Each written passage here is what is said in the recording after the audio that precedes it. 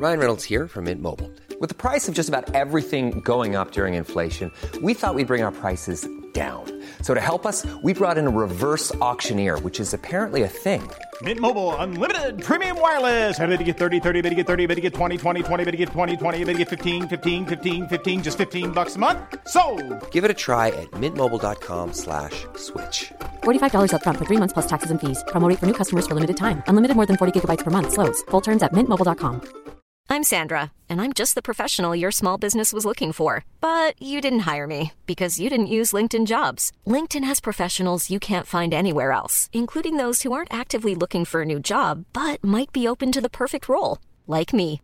In a given month, over 70% of LinkedIn users don't visit other leading job sites. So if you're not looking on LinkedIn, you'll miss out on great candidates like Sandra. Start hiring professionals like a professional. Post your free job on linkedin.com/people today. Millions of people have lost weight with personalized plans from Noom. Like Evan, who can't stand salads and still lost 50 pounds. Salads generally for most people are the easy button, right? For me, that wasn't an option. I never really was a salad guy. That's just not who I am. But Noom worked for me. Get your personalized plan today at Noom.com. Real Noom user compensated to provide their story. In 4 weeks, the typical Noom user can expect to lose 1 to 2 pounds per week. Individual results may vary.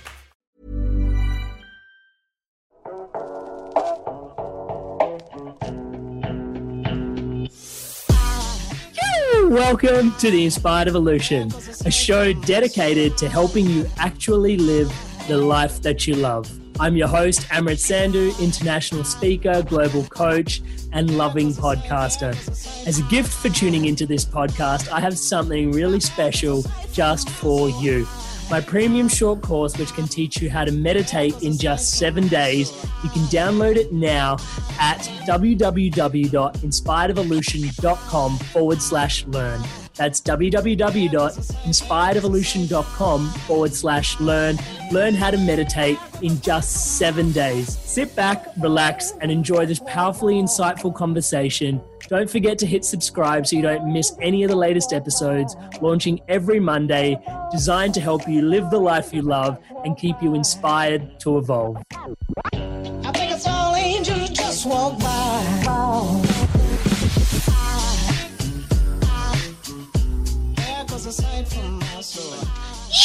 Welcome to The Inspired Evolution, and it is a treat to be back here today with Charles Eisenstein. Charles, how are you, brother?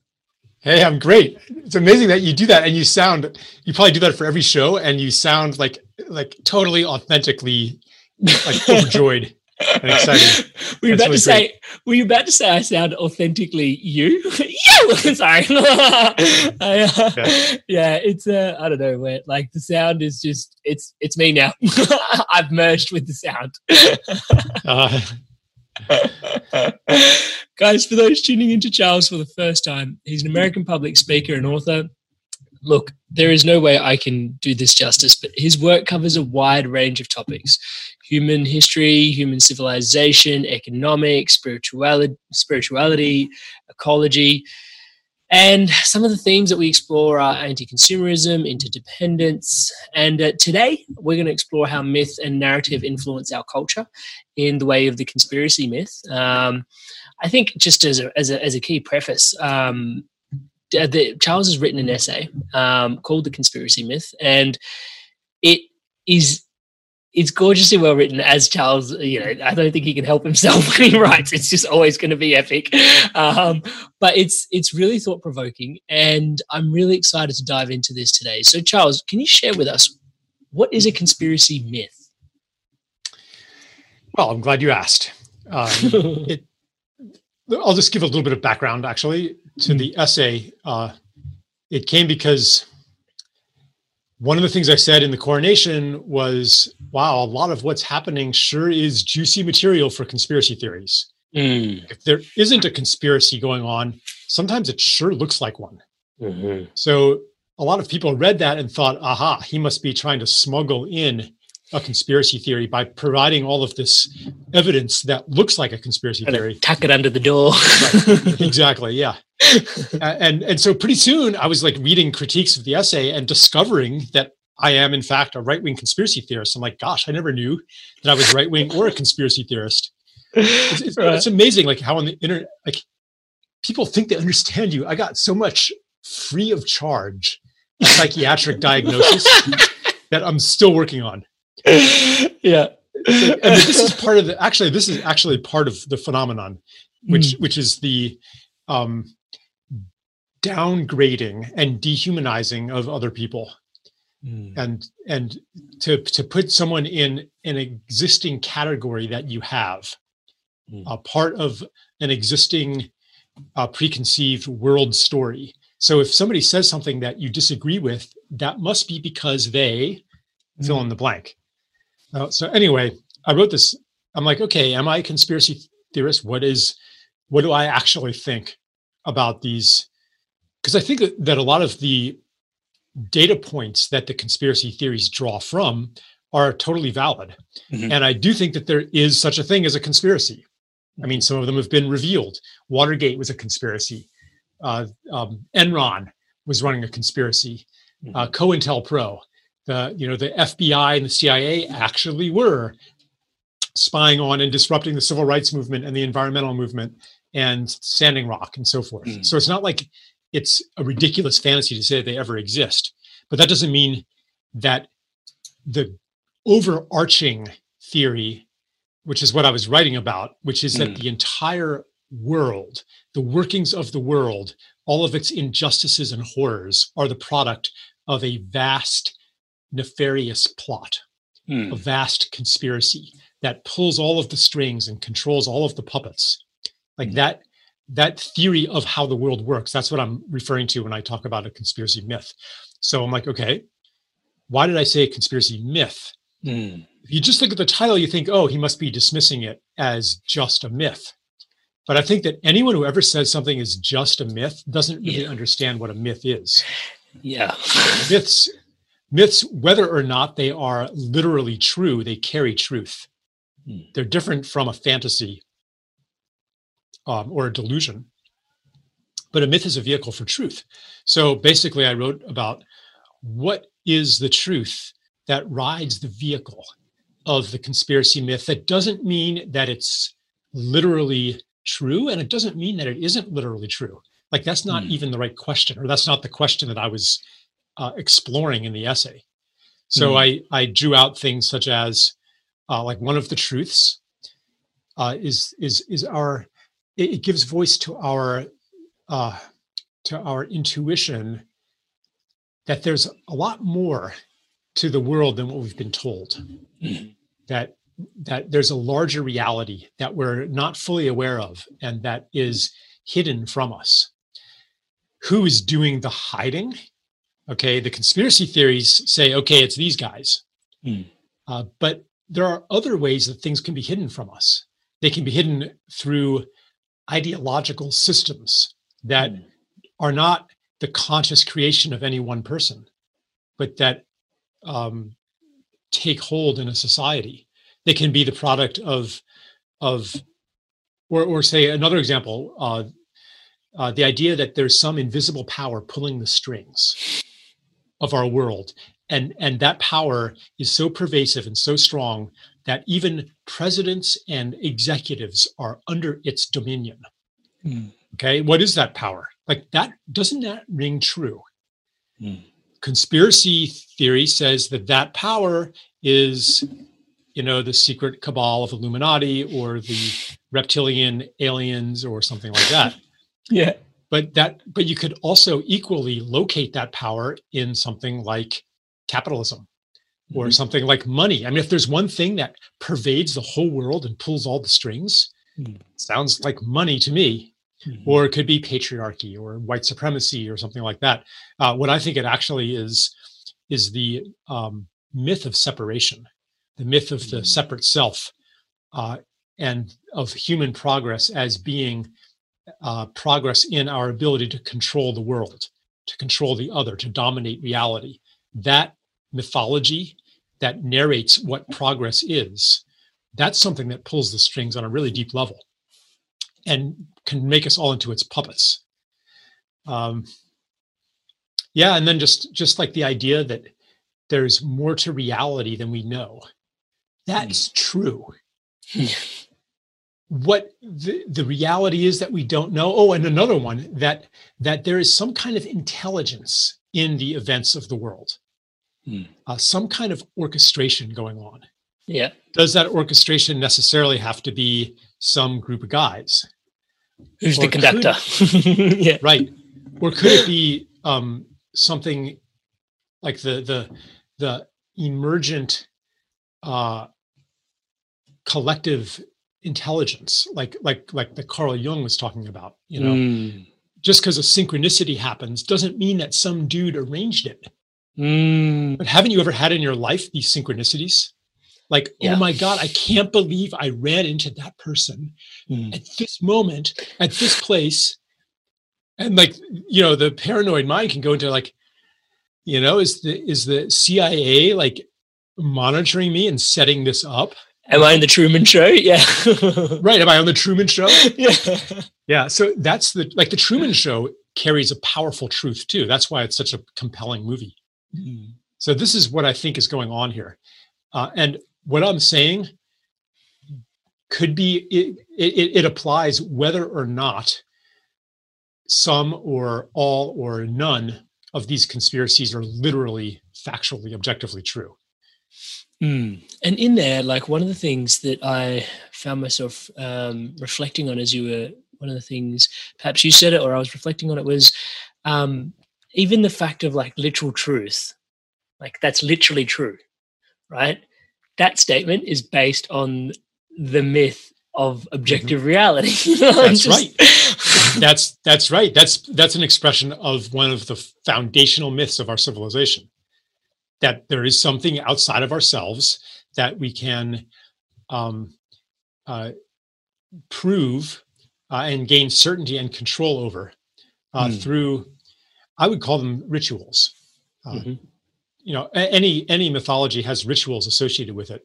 And our rituals are called scientific experiments, where you perform this elaborate procedure and you divine certain information. It's like a divinatory practice. You know, it provides a portal to the truth.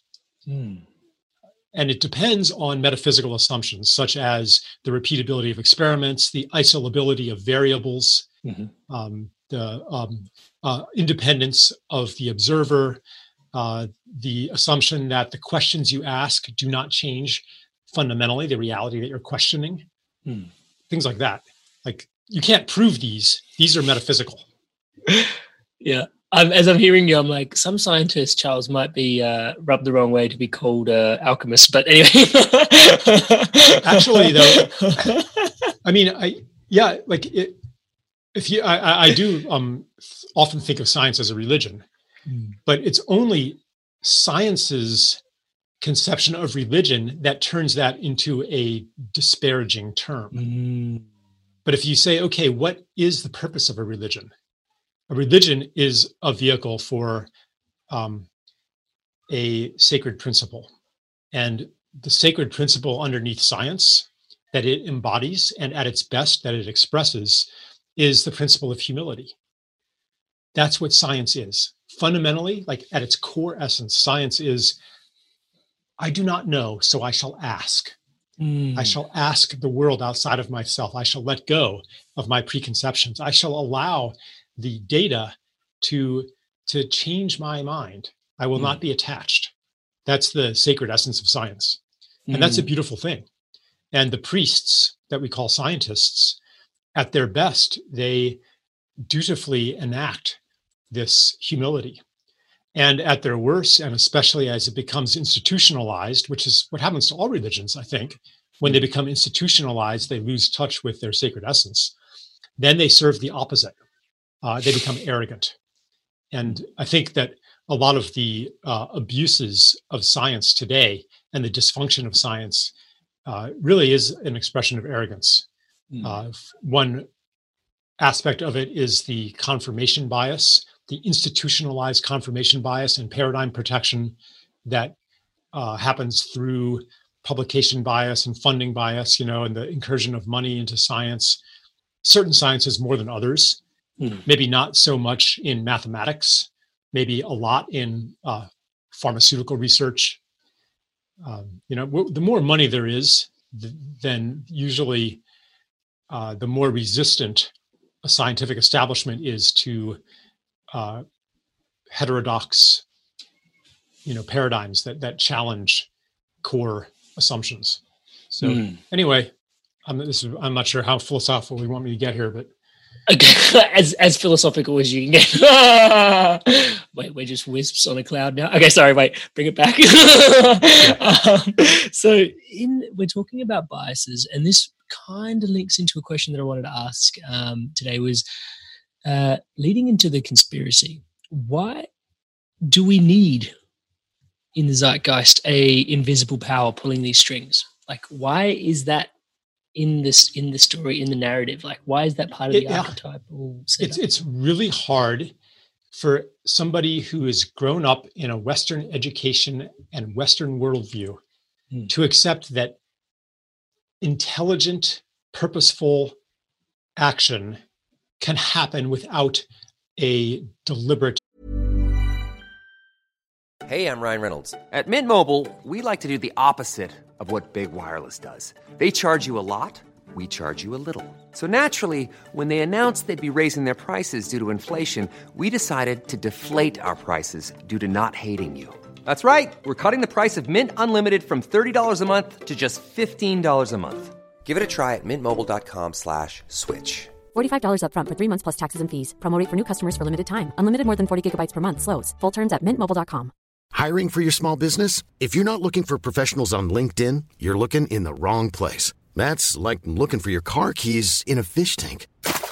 LinkedIn helps you hire professionals you can't find anywhere else, even those who aren't actively searching for a new job but might be open to the perfect role. In a given month, over 70% of LinkedIn users don't even visit other leading job sites. So start looking in the right place. With LinkedIn, you can hire professionals like a professional. Post your free job on linkedin.com/people today. Source of the purpose or the design. Like to understand that order can emerge spontaneously out of chaos, that beauty, that intelligence can be a property of the universe, not imposed upon it by a god or a human or a conscious agent of some sort, but that the world itself is alive and the world itself is conscious. So that's part of it on a really deep level. And then, we come from an educational system that basically has told us we have all the answers. Here's how it works. Here are the 4 fundamental forces of nature. Here's like we know what's real and what isn't real. And then something happens in your life that violates what you were told is real. So the natural stepping stone is, well, everything they told us was a lie, and here's what's real. So to jump from one authority and one totalizing narrative to another one, from one theory of everything to another theory of everything.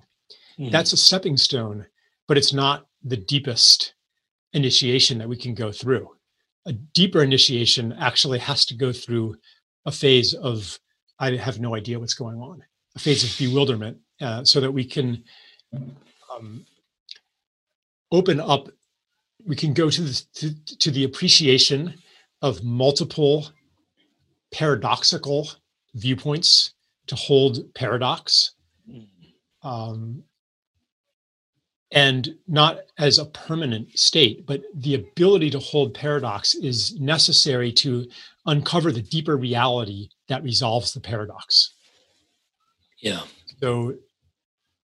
So our society is not comfortable with paradox. It's not comfortable with contradiction. We want to have certainty. We want to say, here's who's right and here's who's wrong. Here's what's true and here's what's false. So typically, if we get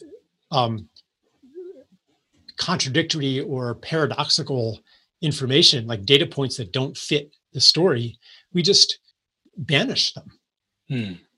They're banished collectively to the realm of pseudoscience or new age airy-fairy nonsense or whatever. And even on a personal level, like I've done this, like I've had experiences. I'm like, wow, I do not understand what happened. What can I make of that?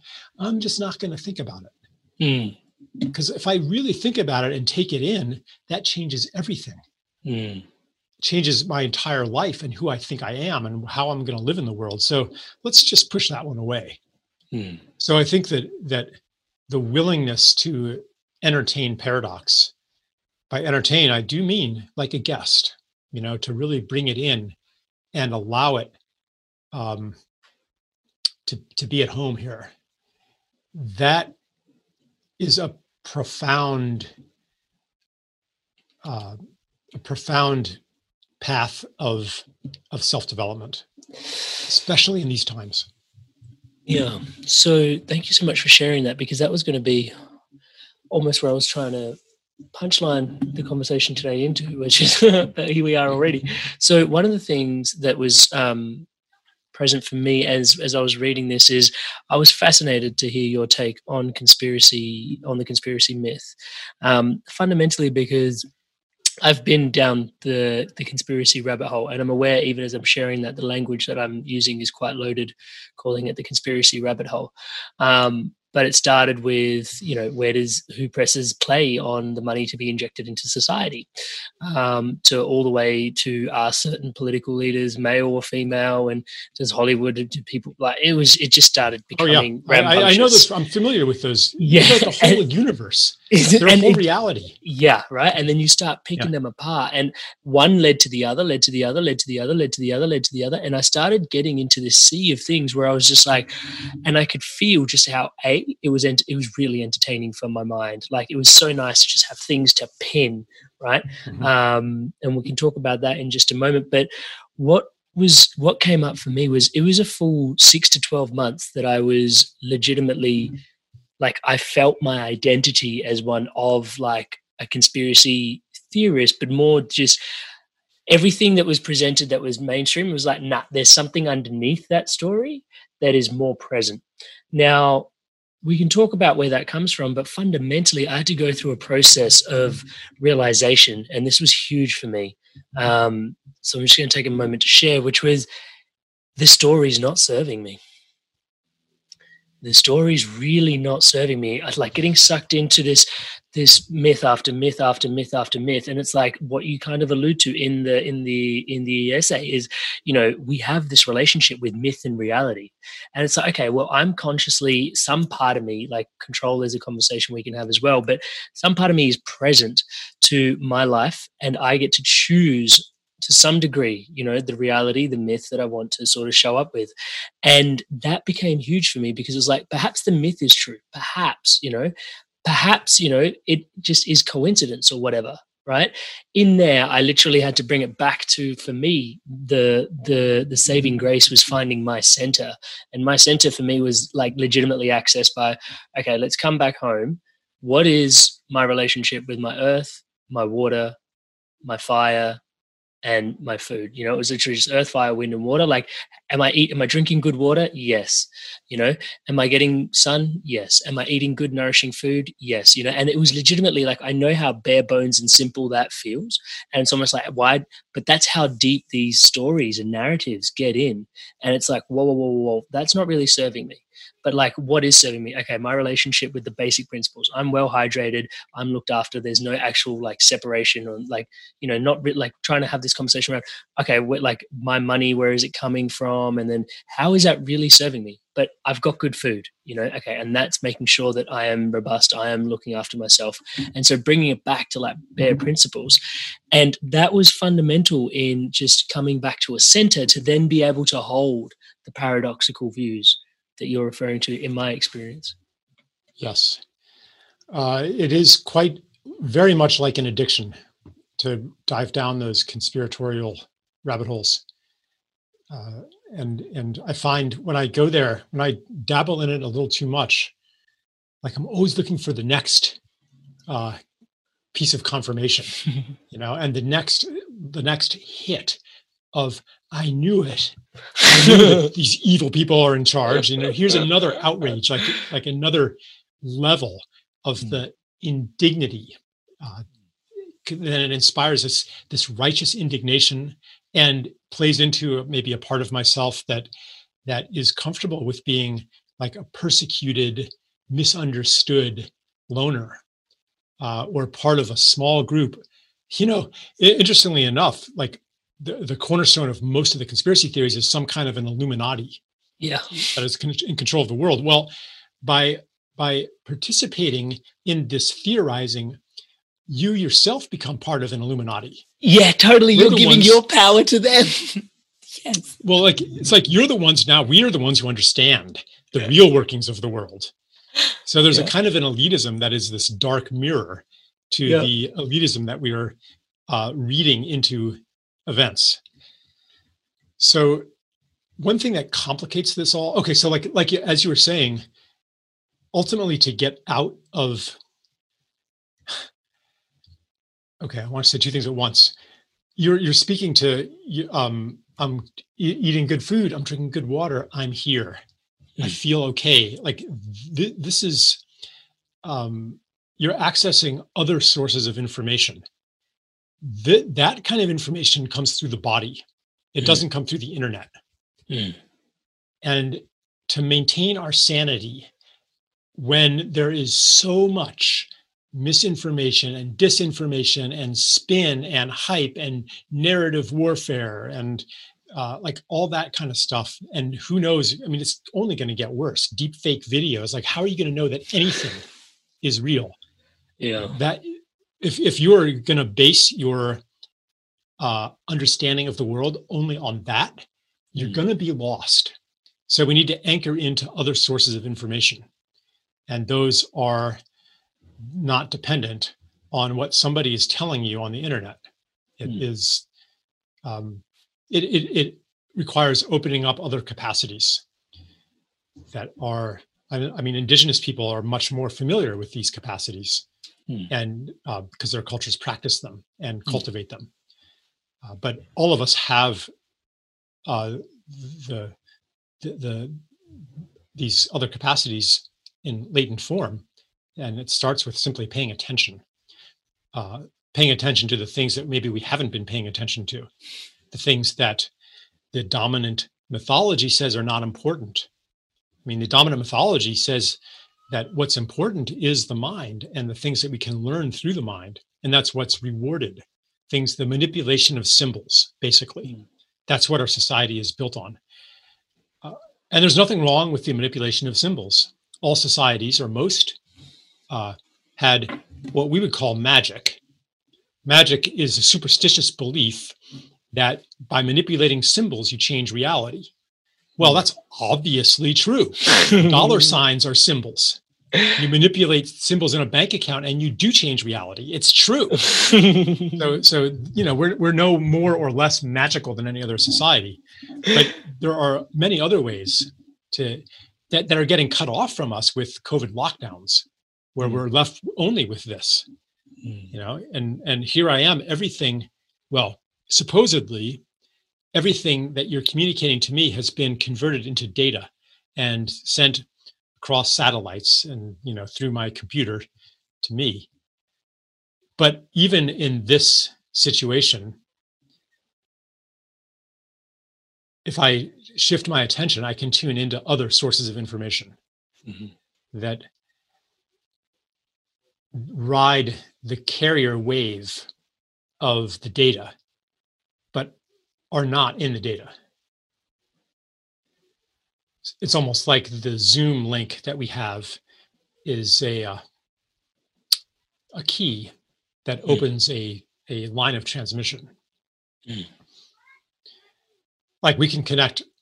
That's a little hard because if I look at you, then I'm not looking at my camera. And so I'm actually making eye contact. But, even with that impediment, I've got to actually find a way to put my camera like on my screen or something. But even with that, right where my eyes are, Charles, like like two cameras, close please. Enough. One here and I'm kidding. Yeah, I'm kidding. Yeah, but you know what I'm saying. Like there's totally, even in this situation, we can communicate soul to soul, and this is the kind of capacity that is important to cultivate right now.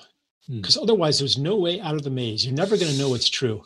The more you investigate any conspiracy theory, the more true it becomes. not only will you selectively take in the data that fits the theory, but in some mysterious way, you will encounter, it's almost as if the world bends itself into conformity with the theory so that it seems more and more objectively true. Like you get these synchronistic confirmations. I was once knew a woman who was really deep into 9/11 truth, and this is one of these border regions. Like the thing is, like, as you were saying, you just go deeper and deeper and deeper in, and pretty soon, like, you're into the world of flat earth conspiracy and like, Luciferian cults, and like, there's like no clear dividing line where something plausible ends and fantastical begins. And a lot of, like, even this is something I'm cautious about right now, is to disparage somebody as being just a blatant conspiracy theorist in order to bolster my own credibility. Like, okay, well, at least I don't fall for this. Like, it's like, if you're the weird kid at school, you bully the even weirder kid so that you can fit in a little bit and get some cred. So I can denounce somebody as new age or something like that, and therefore establish that I'm not, in that category. Anyway, so I knew this woman who was doing 9/11 truth research, and weird shit started to happen. Like one day she got pulled over by 7 police cars, all the lights flashing and stuff. And they took her into the police station, and she was like, oh my God, I'm getting taken to the gulag, et cetera. And then they just let her go, and like one time she received like this big packet of documents in the mail, all in Russian. And like, she had no idea where they were from or why. Like stuff like that happened that is very useful material to construct a theory in which you're like important. And there are these powers, who've taken notice of me and are coordinating against me. But it could also be that there was some, administrative error, and they took her in and they were embarrassed about it. So then, like, you investigate, okay, did that actually happen? Suppose you want to say, okay, is this lady crazy or not? Did it actually happen? You never can pin it down. You look in the police log and it's not there. Well, that proves it's a conspiracy, doesn't it? Because they wouldn't put it there if there was actually, like, you can never pin it down. The fodder feeds the fire. Yeah. Right. So this is the maze that I'm talking about, and the exit to the maze is not available. The way out of the matrix is not available in the matrix. In fact, Morpheus says this in the Matrix. Basically, he said to Neo in their first interview, he said,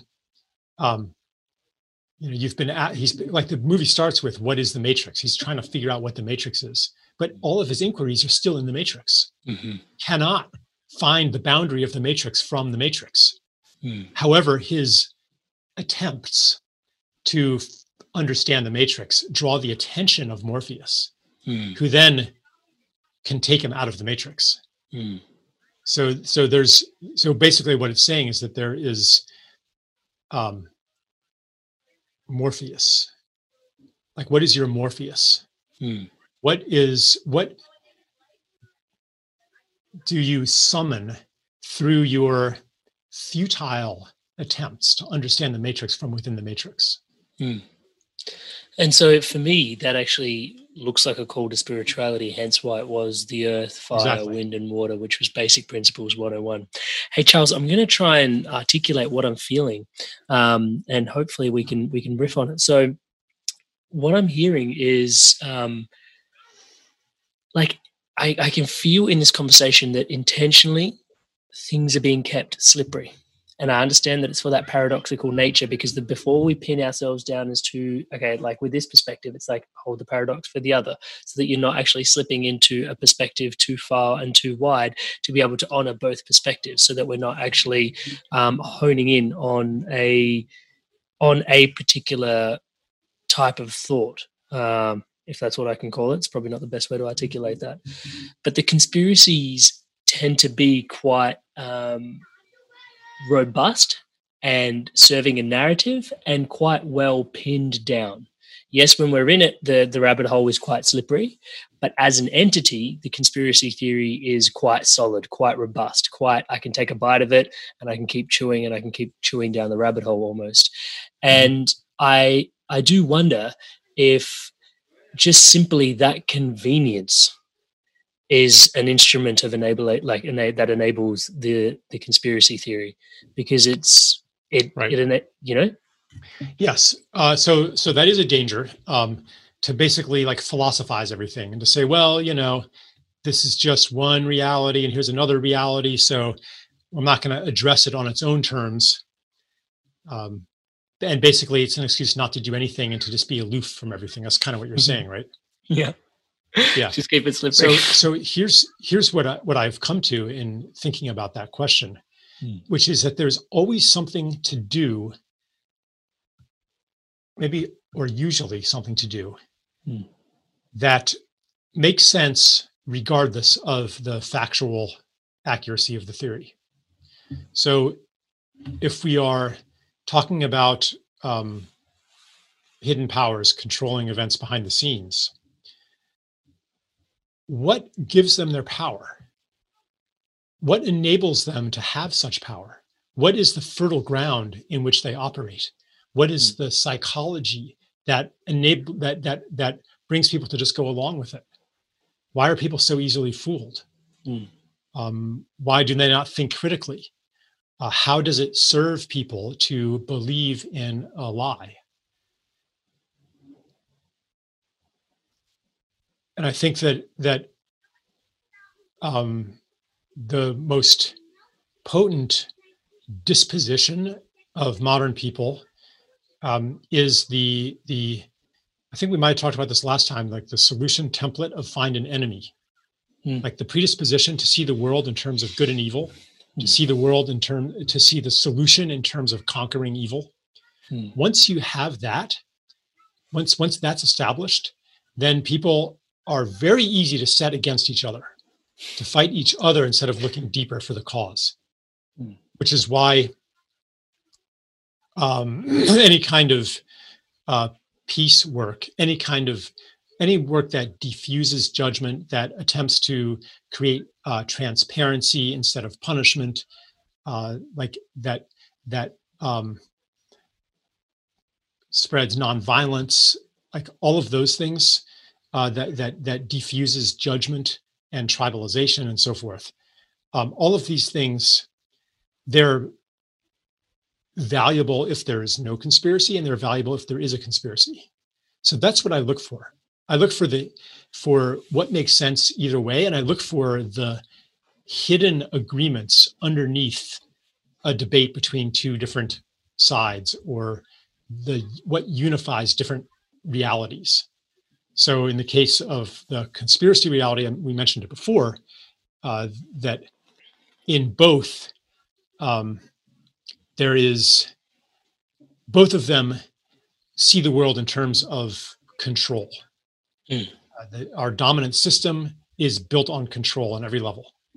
Science it gives birth to technologies of control, and conspiracy theories hand control over to the Illuminati, but it's still the same conception of the universe, right? And sometimes it is time to take a stand. It's not like I have no opinions about anything. There are, and I could get like really metaphysical, but I'll just say that there are some positions that I will stand by, and some of them are sort of aligned with conventional views, and some of them are not. Like I think that, to the extent that, I was going to say, I believe that UFOs are authentic, and that something totally unexplainable by conventional science has been happening for many decades. I don't know that they are of extraterrestrial origin, but I think that they are. But even that, to say that they exist, like this is where it gets slippery for me, is when we let go of the assumption of an objective reality outside of ourselves, what happens? Enter into, does that mean, like, where do we go from there when we let go of that? Not necessarily into beliefs create reality and the external world is merely a projection screen for our inner world. But where I go is that there is some kind of mysterious and intimate connection between the inner and the outer, with the emphasis on mysterious. So what does it mean? So in the worldview of objectivity, it's a Cartesian worldview. It says that if something happened, that means that at point X, comma, Y, comma, Z, at time T, it happened. Yeah. In fact, in quantum mechanics, that's nonsense.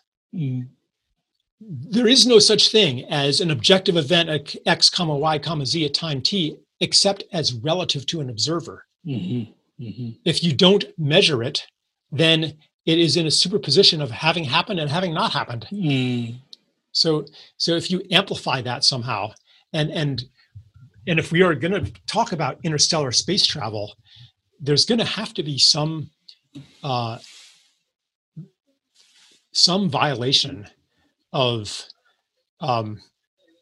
relativistic laws for that to happen. Like there has to be some kind of quantum jump or something going on there. And the behavior of spacecraft suggests that is going on, because the UFOs, they can make sharp right angle turns and stuff like that. That would subject any occupants to infinite G forces. Like there's no way that they are moving in reality as we conceive it. Something's going on here. So anyway, this is like, I almost can't answer this question without taking it deeper into the nature of reality. Sorry, go on, please. I'm I'll just add the intimate part of it, being that all of these different, and you experience this when you're like, I'm not really sure if I like who I am when I'm inhabiting this conspiracy world. All of these beliefs correspond to a state of being. So I could, go into, like, say, a genuine right-wing conspiracy theory where, Black Lives Matter is the creation of George Soros, et cetera, and like, I can't overthrow that just based on evidence. But who I become within that feels kind of pinched, and ungenerous. It's like, that's not me. So when I do take sides, because I do, like, I'm not, it's like, oh, they're all equal, they're all metaphysically equal. You're just a neutral blob floating through. Yeah. It's like I look for who I become, how they co-resonate with myself, and which one invites me into, as you would say, my better self, my next self. And there is a conscious choice that is available to us to some degree, but we are also impregnated into the myth that we are operating in. And sometimes, it takes some level of suffering to identify that sometimes. One of the key things that you were referring to is the intimate. And what, I am taking away from what you just shared was one of my deepest things that I consistently sit with is that we're all the universe looking in on ourselves. And by order of refraction and light and looking in on itself, there is less incentive for the Charles to be identical to Amrit, because the curiosity is not then satisfied. We're like, well, one of us is superfluous to the grand design of it all, right? And so in that, when we're talking about, still having our parts, still having our views, still having our positions, I see where that comes in. It's like, I'm still going to have my opinions. I'm still going to have what I side and align with. But the invitation, as you shared, was, how do I tune into my center and what is actually in service to me, right? Right. Yeah. Yeah. So, brother, from there, I do want to talk about this conversation around separation, because the conspiracies themselves are an amazing agent for separation in themselves, as a as a first point to start. But then secondly, there's this idea of, if I'm taking on the idea of an overlord, then there's this us, me, and them, as you referred to before. There's a separation there. It's almost like its own pandemic of separation that it opens up. Yeah. It sure is more convenient, like psychologically, to make the problem something external to yourself. Like it's because if you don't separate out evil and project it onto, some nefarious overlords, then you're left to look at your own complicity, your own participation in evil.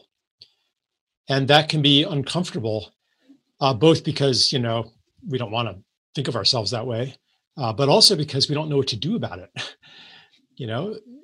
Like Amrit, are you the kind of person who would willingly subjugate a young woman to 12-hour days in a dangerous sweatshop just so that you could save a little bit of money? Would you do that to a woman?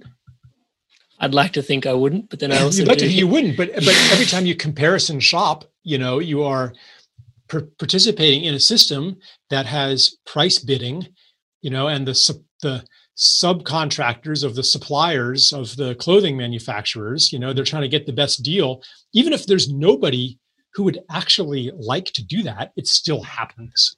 It's not advertised it's not on the label. Yeah. No, it still happens. And nobody is maliciously perpetrating it. So you can't solve the problem by weeding out the weeds, the noxious weeds, the taking out the bad people, sending Batman in there to kill the kingpins or whatever, and problem solved, because you're part of that problem, So I think, and again, I'm not saying that a conspiracy theory is just this, but part of what it is the outprojection of one's own complicit participant in systems of evil. But just because it's convenient doesn't mean that it's true. And just because it's comforting and convenient doesn't mean it's not true either. I do think that there is some explanatory power in, here's another truth in the conspiracy myth, which is that what we see in the media, in this circus. I mean, words like circus come very naturally. It's a show. It's a spectacle. It's not what's really going on. There are things happening behind the scenes. And conspiracy theories invite us to look at that. So even if they're not literally true in the total sense of the whole world runs by conspiracy, they're definitely part of the world. Like the Kennedy assassinations, for example, obvious conspiracies. Like it's hard to imagine. Well, I understand why the public accepted the official explanation, because to reject the official explanation would be to reject so much of what we hold as true. And this is another aspect of the conspiracy myth that carries truth. Like I respect the people who are devoting their lives to elaborating the conspiracy myths. These are storytellers. These are myth makers. These deserve our respect, not our condemnation and cringe. Yeah, like people like David Icke. Like, I'm not here to beat up on David Icke. He's doing a valuable service, and who knows how much of what he says is true and how much of it is the gathering of data points to fit a theory, intentional and unintentional and synchronistic. Who knows? But he's definitely showing us something. So the to some extent 9/11, but to a much greater extent the Kennedy assassinations are. You don't have to dig that deep to realize that the public fell for what they wanted to believe. And that's another aspect of it. like it only works if people want to be deceived. And so if you want to address the fertile ground for a Illuminati to control the world, that's one of the places to look. Like, what part of us wants to be deceived? What part of us is afraid of the truth? What part of us is resistant to our reality falling apart? Because when our reality falls apart, then our identity falls apart. When the world falls apart, who we are in relation to the world falls apart. So people actually welcome the charade presented to them because maybe we're not ready yet to expand into the selves that we become when that shell finally dissolves. Yeah, and so thank you so much for this. Wow, that was put so eloquently, brother. And so in there, one of the things that comes up for me is this relationship with even back to even just the purchasing power question, like, you know, when I'm buying a t-shirt and it's most optimal, or even what you're referring to, the inner world and the outer world and how we're navigating that. And this is going to sound like an excuse, so pardon me for the way this sounds, but I'm a human being with limited awareness, right? Or perhaps I've chosen that as my myth. And there is this knowing that we were potentially going to talk about at some point, because there was a flag in there for me. But this, with our, like, how possible is it to make every decision consciously? And this perhaps leans a little bit into some of the stuff we talked about last time with sacred economics. And, you know, like I make the best decision I can with the bandwidth that I've got to afford the situation. And so in that space, like, it seems like to heal the separation paradigm, it's about bringing awareness. What is the thread that's like at the core of the continuum? But sometimes it's, part of the human condition to not necessarily bring an entire awareness to a situation.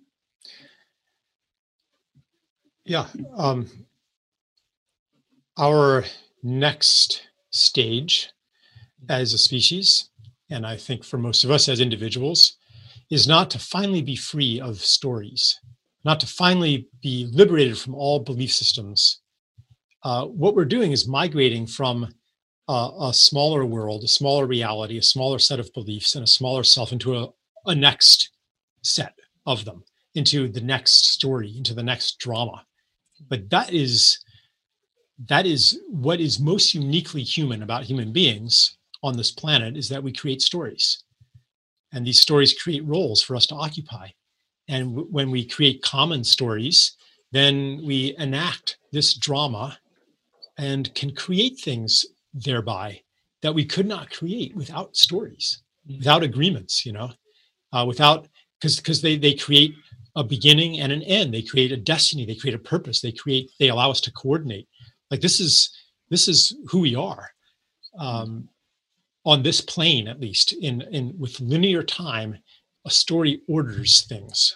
It orders our creativity. So this is really, I'm sorry, like super metaphysical, but all I'm saying is that it's not about total liberation for me. It's about what's next. It's about what's like we're straining at the limits of the reality that we created. That was once really liberating. The scientific reality, the scientific view of reality, was incredibly liberating in 1750, when we were constrained by religious dogmatism and stuff. And now that reality and the state of being associated with it, the rational, enlightened individual, that's becoming pretty confining right now. It's becoming pretty cramped. And we're straining against these bonds, wanting to shed that skin and inhabit a bigger world, and we're getting the invitations into that world all the time. Like, we keep experiencing things that are just impossible from within that scientific reality. I'm sure you've experienced things in your life that science would say are impossible. couldn't have happened. Many people have experienced these, not everybody. And if you have not experienced a miracle in your life, that doesn't mean that you are less evolved, because we need people to develop the inner strength and the muscle of faith that doesn't receive much nourishment. So that's another whole topic, but many of us do receive invitations into the larger reality in the form of things that science says are impossible. It could be, a healing experience, or some kind of mystical experience, or a precognitive dream, or, a session with a psychic, and like, oh my God, how could she have possibly known that? Did she have my CIA file? That kind of experience. Many people have had these experiences. Yeah. So those are the knockings at the door of a larger reality. So and then someday we will molt again and write new stories that allow new kinds of evolution of our species, or even beyond our species. Yeah, that was one of the biggest lessons I've learned, actually, in this story is that actually what I see is what I idealize as being liberation for me is actually not what I idealize it to be. And actually for me, liberation is entirely woven into service to what's next, and allowing the emergent properties and just being a part of, the inspired evolution that is underway. What is my role in the story, and just, serving that to the best of my ability. And in that, I'm actually free. But looking from the outside in, it's like, but you're stuck, you're serving this thing. It's like, but that is like, I'm playing my role. That is my liberation in the story. Yeah. And you have, from your introductory yell, it's obvious that your body is communicating a yes to you to play this role right now.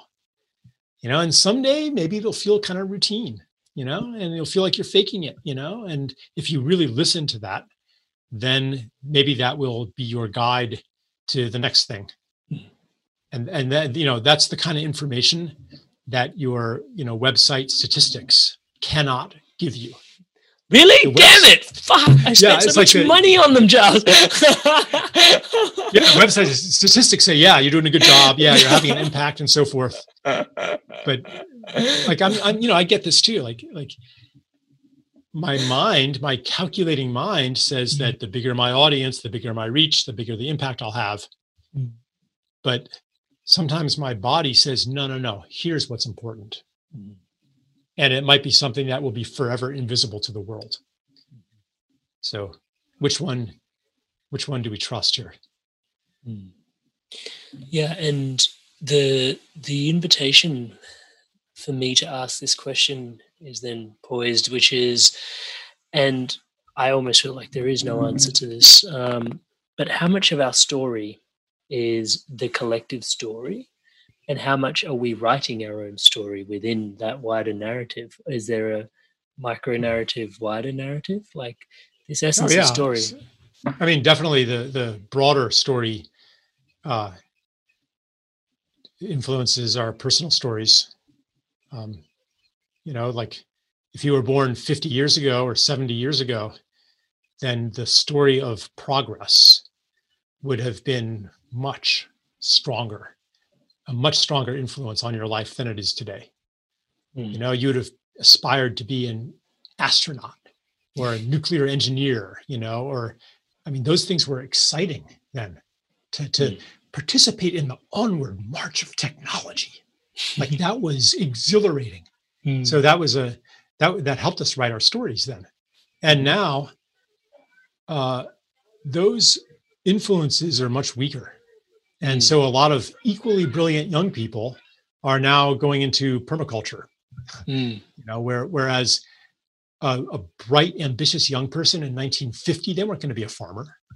Yeah, as an astronaut. Yeah. So yeah, there's a definite, that. So just off the cuff, like there's also this interesting renaissance for like meditation, inward practices. It's almost like there is some sort of, we've pushed for the outer and then we're pushing for the inner as well. There is this thing that we're undergoing, right? Yeah. Or it seems. Yeah, I mean, meditation is one of the ways that we can access these sources of information and these capacities that are not available through the internet, not available through the mind, not available through our technologies of control, through our systems of symbol and representation. It is, one of the ways that we access different sources of knowledge. So they are, I think that's one reason why meditation is so appealing to many people today. That's it's really timely that you're reflecting on that with me here, simply because I've recently done a few podcasts on intuition, and actually you mentioned something similar in your essay, which is I interviewed Sonia Choquette. She's a spiritual teacher in the States on intuition, and she interviewed 100 CEOs on what they thought was their like key tool to being like best CEO sort of thing. And then they all unanimously said intuition. And then subsequently when asked, would you tell your second in charge that intuition is your key tool? 100% said no. Right, it's supposed to be data and analysis. Yeah, it's meant to be a control. I'm meant to I need something tangible. Right. I don't want to know that the world's running on a hunch.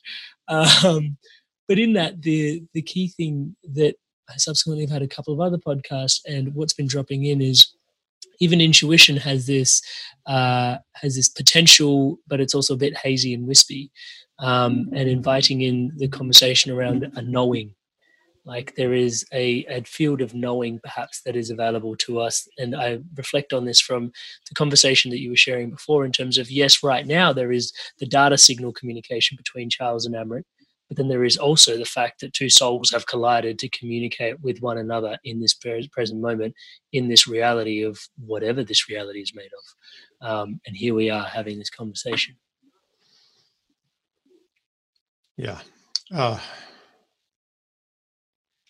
I don't think that intuition is, I would say it's more mysterious and less mysterious than people think. People think it's like this totally other faculty that's separate from our other mental faculties, separate from reason, separate from observation, separate from practice, But my understanding of intuition was deepened by reading the anthropologist Wade Davis's work on Polynesian navigators who are able without instruments and there's very, very few left.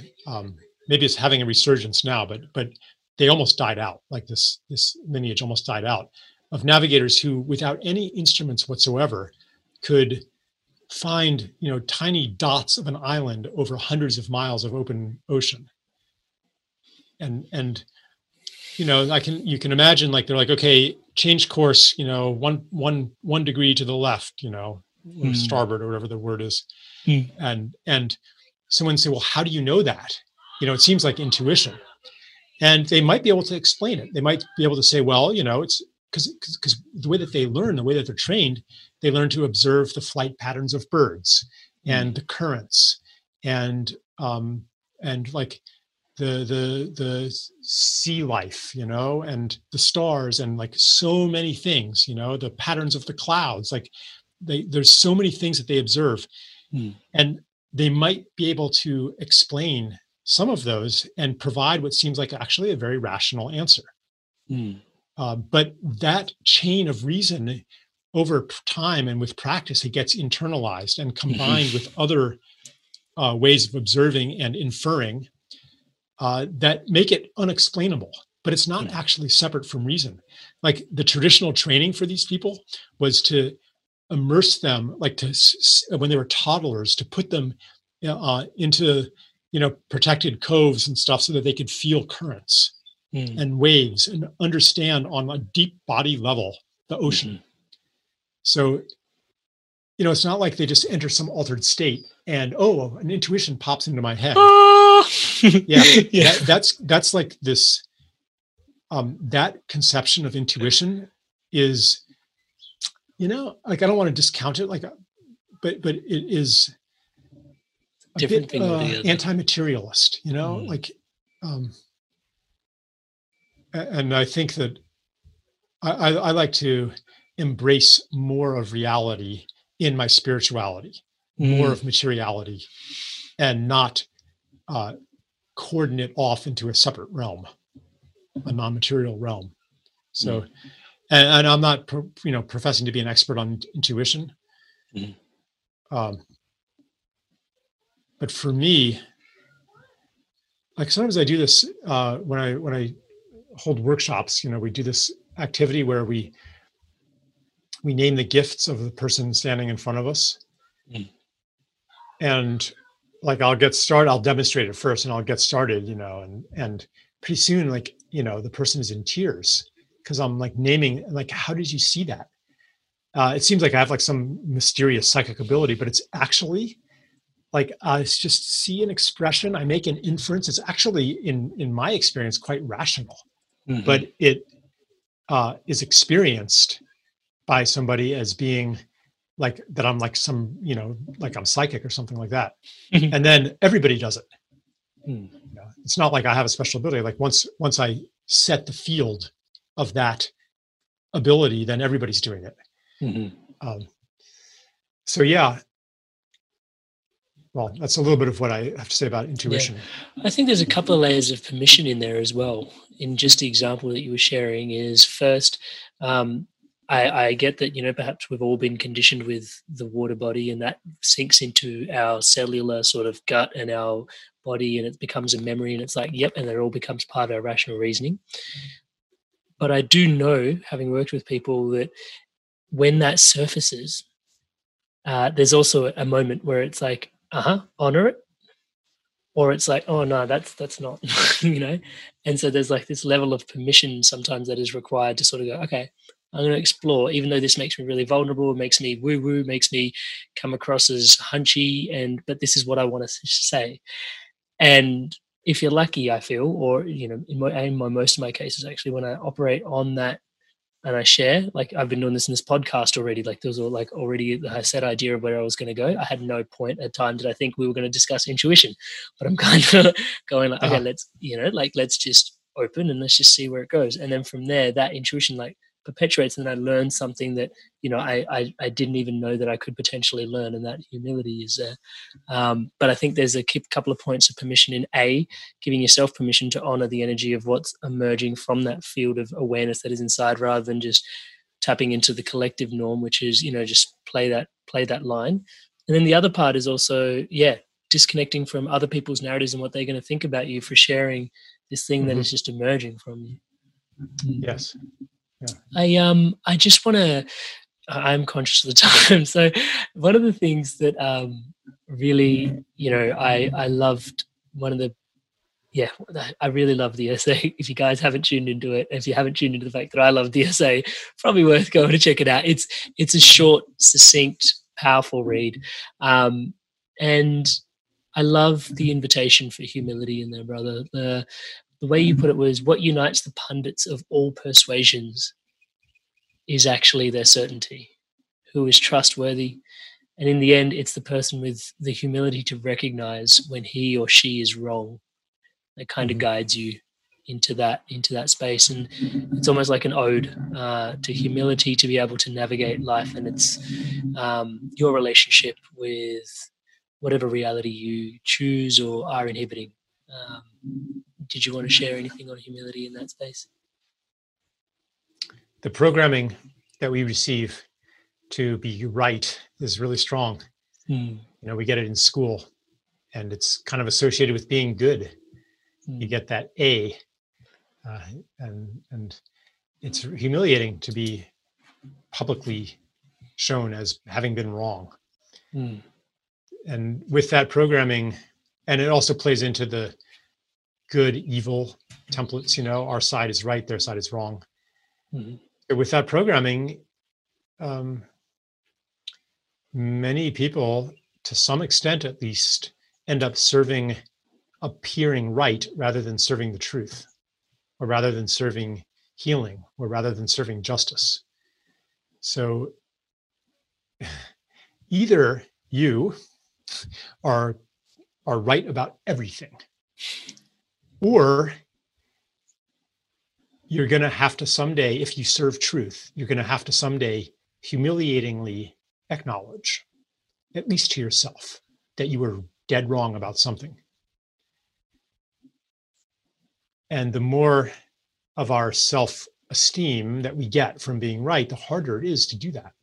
Mm. And then I think about what makes it, like, where does humility come from? Like, what makes it, well, it comes from humiliation.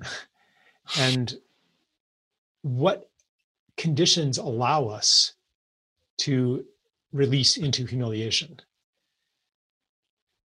For me, it's feeling safe, to feel that I am loved even if I'm wrong.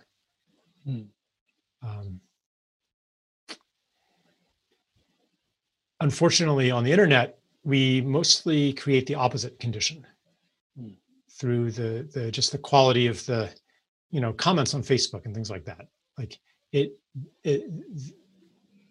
association of wrong with bad and shameful makes it really hard ever to entertain the possibility that you could be wrong. So I want to ask, are you willing to sacrifice that? If that's what it takes to heal the world, or to solve any problem that tears at your heart, are you willing to let go of having, in the end, being vindicated, and having it be clear that you were right all along, and now they get it, now they're sorry, now they have to humiliatingly admit that they were wrong the whole time? Like, are you willing to let go of that for real? If you are willing to let go of that, then there's a chance that you can actually attain wisdom. I think the metaphor. I'm not claiming, I'm not like, why am I so familiar with this psychological dynamic? It's because it's in me. So I'm not like proclaiming myself as any especially wise person, but through observing my own folly, at least I see a destination to aspire to. Mm-hmm.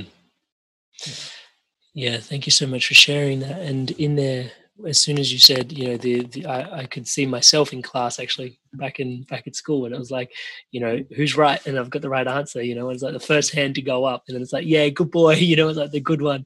But then also in that, it was like this desire to be the first one with your hand up, the first one to be right, and the sense of competition that is also impregnated into that, and then how the capitalistic society is then built on the competition, and it's like, okay, the wider story, and it's like, pulling apart of that thread. So thank you so much for sharing. Yeah. So if like anyone listening has that tendency in themselves, to like want to be right, and be easy on yourself. Like, you came by it honestly. This is one of the programs that our society inculcates us with, and you notice it happening, and over time it weakens its hold. Charles, last question today. What does an inspired evolution mean, or what does it look like to you?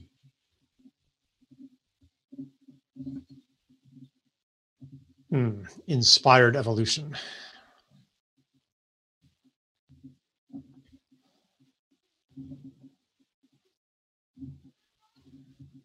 I guess what inspires evolution in me is to witness people who are more evolved than I am, in some way. I do not believe that there is a single axis of evolution, and some people are more evolved than others, and some people are less conscious and more conscious than others. But there are many, many axes of development that a human being can go through, and probably all of us are really highly developed in some ways, and in kindergarten and other ways. And so when I witness somebody who is at maybe one or two stages of evolution past me in a certain realm, that inspires me. It awakens the part of myself that's ready for that. And shows me that it's possible, shows me what I'm ready to become. So, and I think I find that if I look really carefully, pretty much everybody I meet can offer that to me. Yeah. It's like that old Buddhist technique of seeing the world as everybody in the world as a fully realized Buddha except yourself. The whole world is set up for your enlightenment. I love that. I love that. Oh, brother, thank you so much for your time, your energy, your presence here today. Thank you so much for your essay, guys. The link to the essay is in the show notes. And it, for me, it was a 15-minute read. So if you read faster or slower, it could be 10 to 20. Definitely, I encourage you to check it out. And Charles, thank you so much for being here today, for all the work you've done on yourself to inform this conversation and this conversation here today. And as always, wishing you all the best for the future, brother. Yeah, thanks. It was a real delight. For real. Yeah, thank you. Thanks for listening in to another amazing episode of The Inspired Evolution. If you're loving these episodes, make your way across to YouTube, click subscribe. Fresh episodes are launched every Monday with highlights being released throughout the week. Thank you so much. And hey guys, just so you know, a lot of love, heart, soul, and work goes into these episodes. So if you could, please leave us a 5-star review and comment on iTunes. I love reading your positive feedback. It fans the flames of the passion to continue to create and help you live the life that you love. Thank you so much for your wonderful feedback. I can't wait to see you again in the next episode. Big love from Amrit.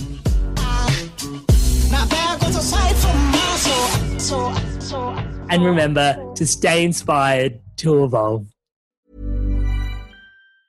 Hi, I'm Daniel, founder of Pretty Litter. Did you know cats tend to hide symptoms of sickness and pain? I learned this the hard way after losing my cat, Gingy. So I created Pretty Litter, a health monitoring litter that helps detect early signs of illness by changing colors, saving you money and potentially your cat's life. Pretty Litter is veterinarian developed, and it's the easiest way to keep tabs on your fur baby's health right at home. Go to prettylitter.com and use code ACAST for 20% off your first order and a free cat toy. Terms and conditions apply. See site for details. Ever catch yourself eating the same flavorless dinner 3 days in a row? Dreaming of something better? Well, HelloFresh is your guilt-free dream come true, baby. It's me, Keke Palmer.